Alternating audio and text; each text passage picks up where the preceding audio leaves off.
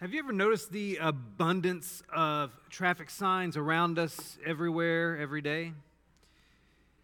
Everywhere you look, you're going to come across them, and some signs regulate the flow of traffic, like speed limit signs and stop signs. Other signs tell you what to expect ahead, like construction signs or railroad crossing signs or the dreaded speed bump signs.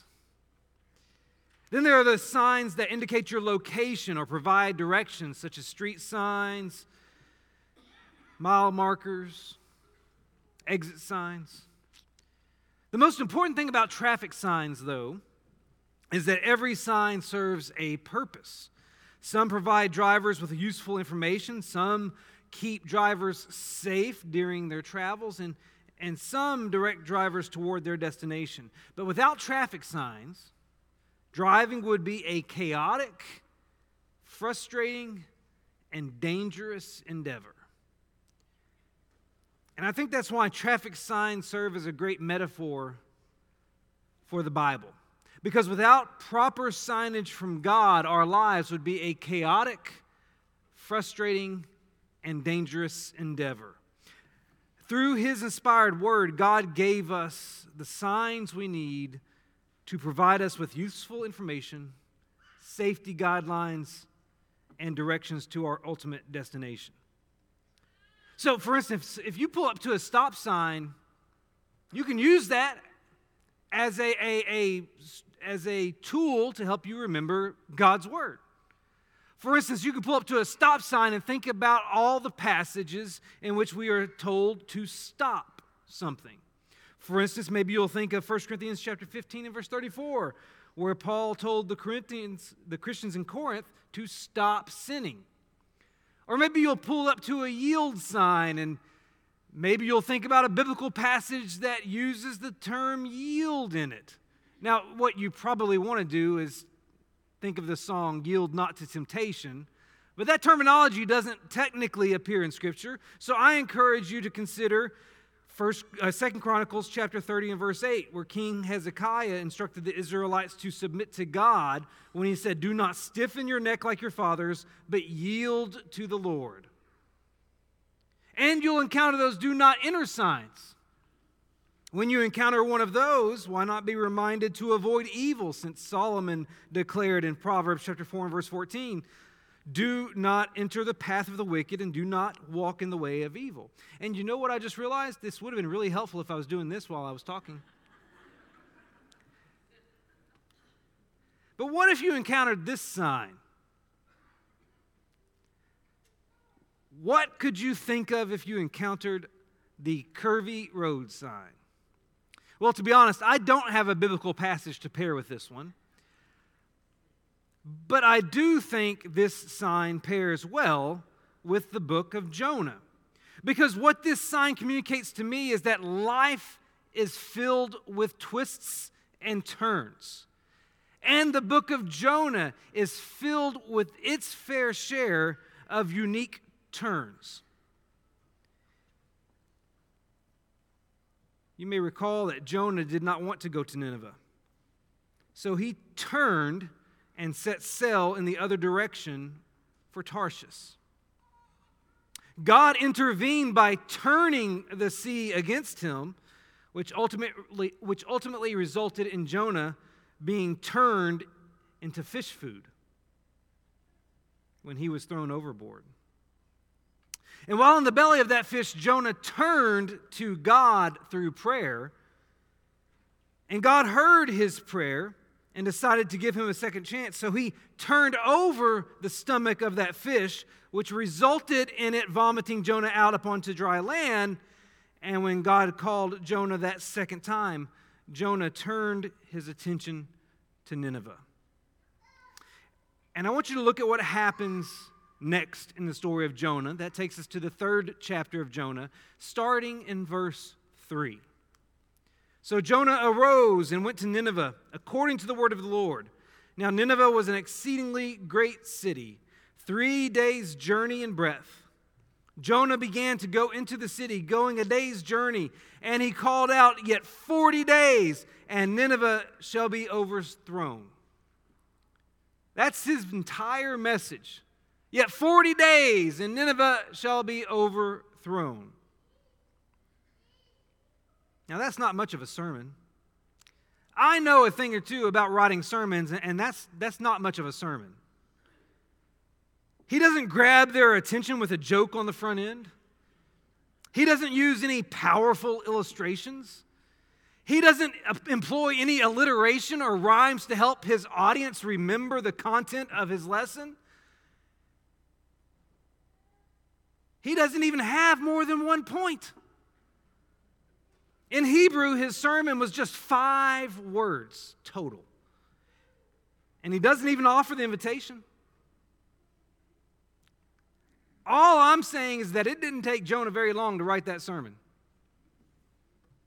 On top of that, the text says nothing about his delivery. It doesn't indicate whether he preached it as a compassionate plea or a harsh chastisement.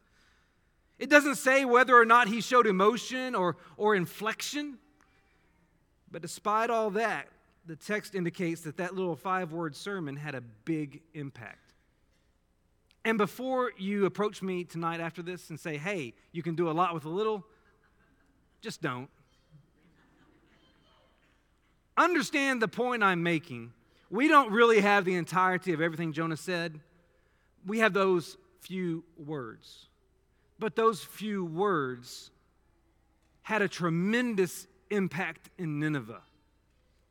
In fact, what happened next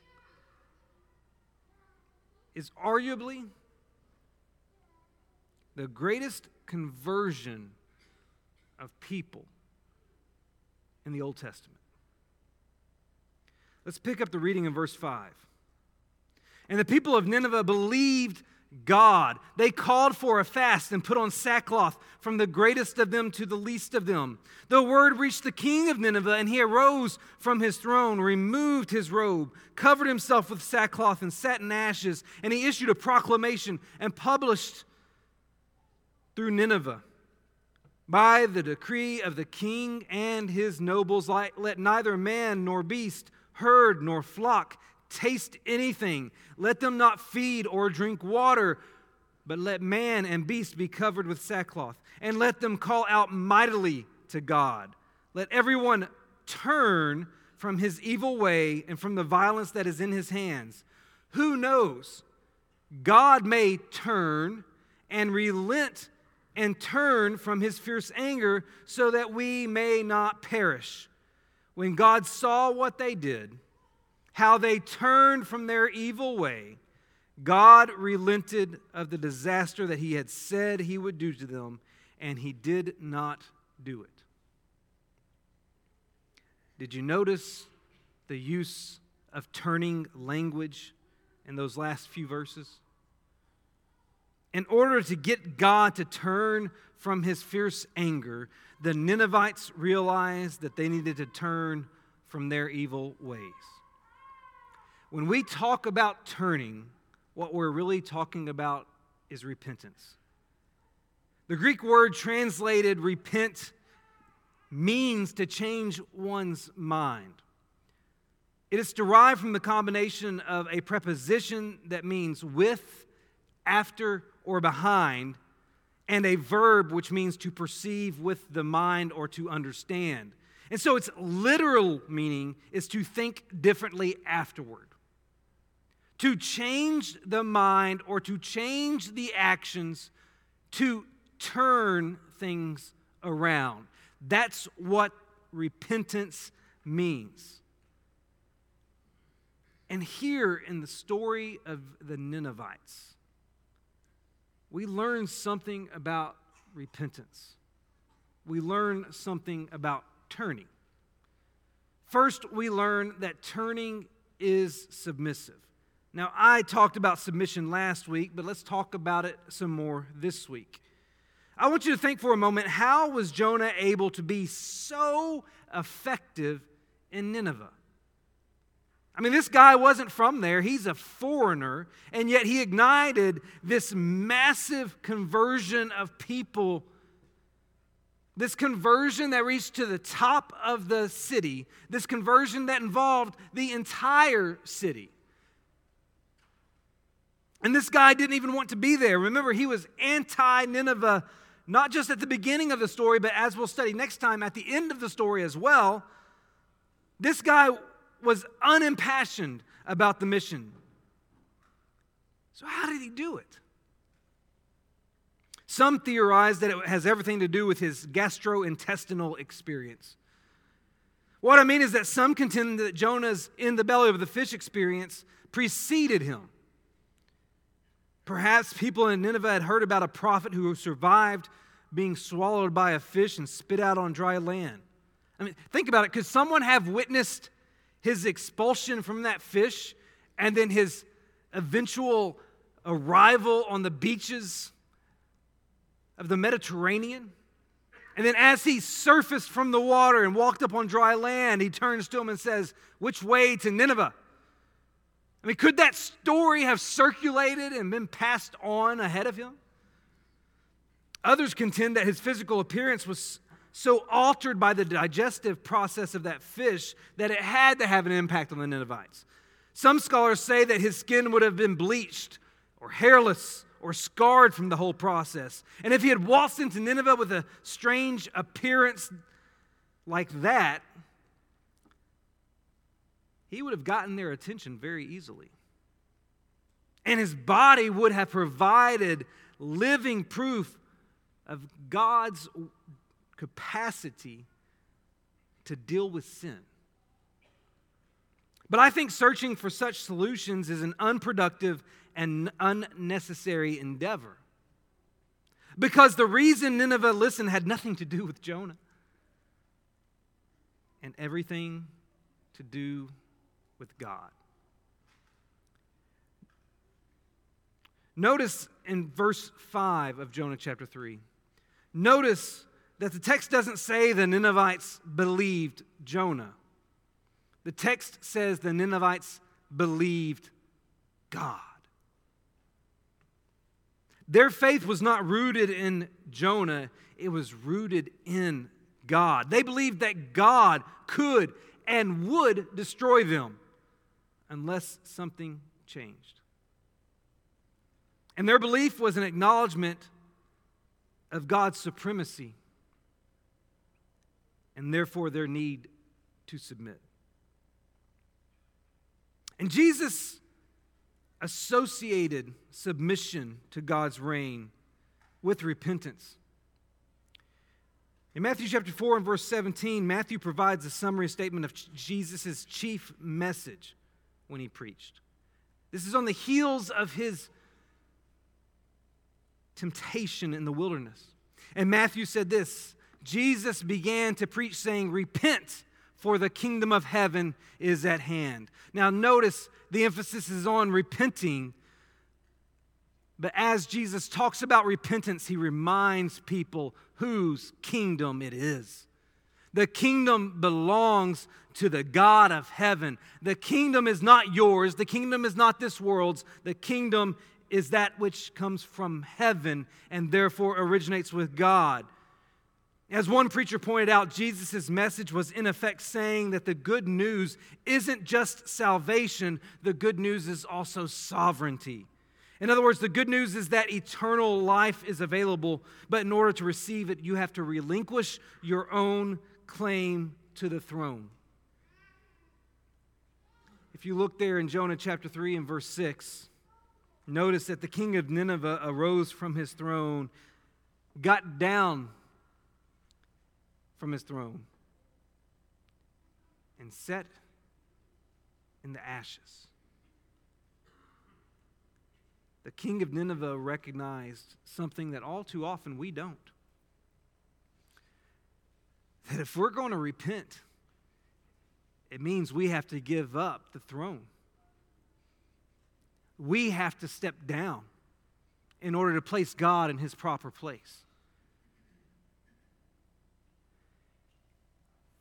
So when Jonah proclaimed that the Ninevites had 40 days until their city would be destroyed, the Ninevites interpreted that as an opportunity to turn things around. And that's exactly what they do. And it's not just something they did in word, it's something that they visibly demonstrated. That's the other thing you need to know about repentance. That's the other thing you need to know about turning. Turning is demonstrative. Demonstrative means serving as conclusive evidence of something or giving proof. The proof of their repentance was visible. The king issues a decree. And what's so very interesting about the decree is that he instructed the Ninevites to do everything that God had instructed the Israelites to do whenever they needed to repent as a nation. You may be familiar with this verse. 2 Chronicles chapter 7 and verse 14. When Israel dedicated the temple, God gave these words to Solomon. He said, "If my people who are called by my name humble themselves and pray and seek my face and turn from their wicked ways, then I will hear from heaven and will forgive their sin and heal their land." Now, I want you to notice how the Ninevites fulfilled the three primary objectives that God gave to the Israelites. First, they humbled themselves. The text indicates that the king ordered every man and beast be covered with sackcloth. Humility is what the sackcloth was for. Sackcloth, like that burlap sack pictured on the screen, was a really scratchy, uncomfortable material that you would wear as a sign of your penance. Because it was intended to showcase that the discomfort you were experiencing on the outside was reflective of the discomfort you felt on the inside because you recognized your sin. And so when this order went out for everyone to wear sackcloth, it was intended to be a demonstration of humility, of the recognition that they were wrong, and they were humbling themselves, not wearing their finest clothes, but wearing this to demonstrate how awful they had been. But not only did they humble themselves, but they also prayed and sought the face of God, because the text tells us in verse 8 that they were instructed to call out to God. And while we're not told exactly what all the turning from their wicked ways entailed, all we know is that by the end of chapter 3, God saw what they did. He saw what they did and how they turned from their evil way. And so whatever that entailed, it was something God could see. And so in the text of Jonah chapter 3, what we find are the Ninevites obeying orders given to the Israelites way back in the days of Solomon on how to respond when their nation, when their people, when their whole society is guilty of sin.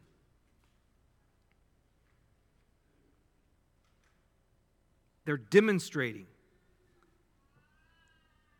their repentance. One preacher said, turning is more than some vague change of heart.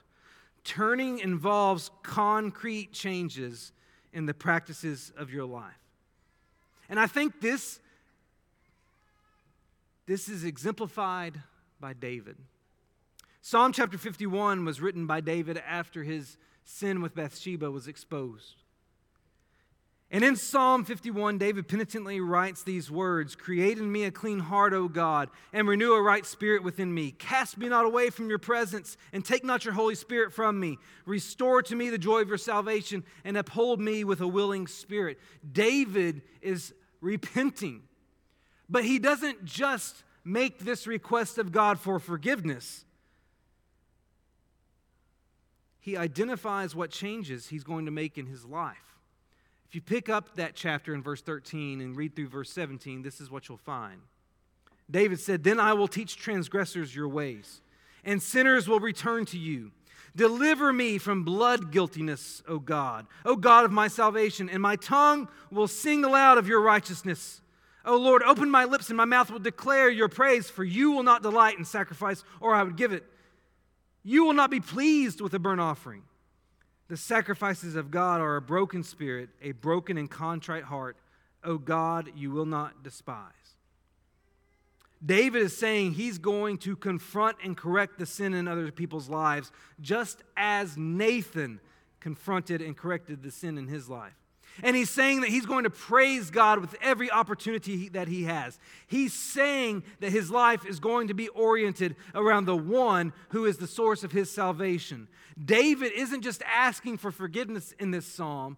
David isn't just apologizing in this psalm. David is saying how he's going to change, because David understood that when it comes to repentance, it should be demonstrative.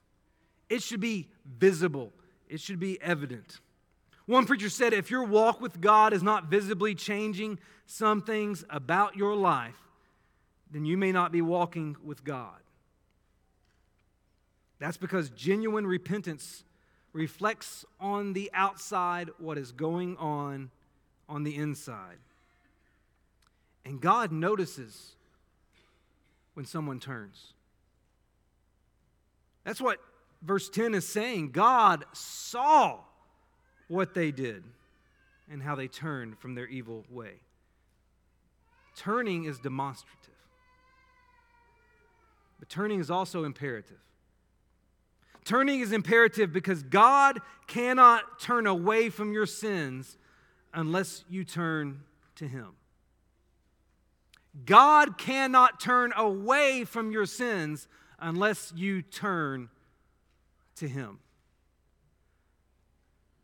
See, without repentance, God would have destroyed Nineveh. And without repentance, God will destroy us. I want you to notice the passages in the New Testament that make reference to repentance.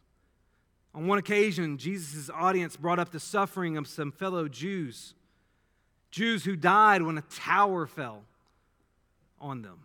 And Jesus took it as an opportunity to discuss salvation. He indicated that one's suffering is not an indication of being a worse sinner. And then he twice said, unless you repent, you will all likewise perish. They were dealing with a physical death. He used it to point to a spiritual one.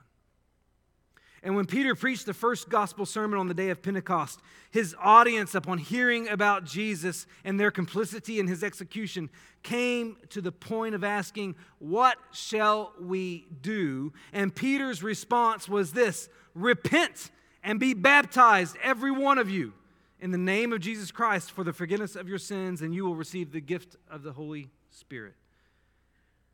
And when Paul spoke to the Areopagus in Acts chapter 17, he made reference to the Athenians' spirituality, saying, "I perceive that in every way you are very religious. For as I passed along and observed the objects of your worship, I found also an altar with this inscription, 'To an unknown God.'" And then he went on to identify that unknown God to them as the one true God. And as he talked about the one true God, he indicated that the one true God is greater than any man-made image. And in verse 30 and 31 of Acts 17, he said, "The times of ignorance God overlooked, but now He commands all people everywhere to repent, because He has fixed a day on which He will judge the world in righteousness by a man whom He has appointed, and of this He has given us assurance to all by raising Him from the dead." And when Jesus communicated messages to the churches in Asia via John, He repeatedly brought up the subject of repentance. To the church in Ephesus, He said in Revelation chapter 2 and verse 5, "Remember therefore from where you have fallen, repent and do the works you did at first. If not, I will come to you and remove your lampstand from its place unless you repent." And to the church in Sardis, Revelation chapter 3 and verse 3, Jesus said, "Remember then what you received and heard, keep it and repent. If you will not wake up, I will come like a thief, and you will not know at what hour I will come against you." And to the church in Laodicea, Revelation chapter 3, verse 19 and 20, Jesus said, "Those whom I love I reprove and discipline. So be zealous and repent. Behold, I stand at the door and knock. If anyone hears my voice and opens the door, I will come into him and eat with him and he with me." And when you consider all of these passages we just ran through in the New Testament, they all have a key theme. The theme of repentance. And the message is that without repentance, without turning, you and I are destined for destruction, just like the Ninevites were. But thanks be to God. Thanks be to God who turned our sins over to Jesus. And if we'll turn to the cross, then He'll turn our sin into righteousness. Because His word declares that He made Him to be sin who knew no sin, so that in Him we might become the righteousness of God. You see, it's all about turning. It's all about turning.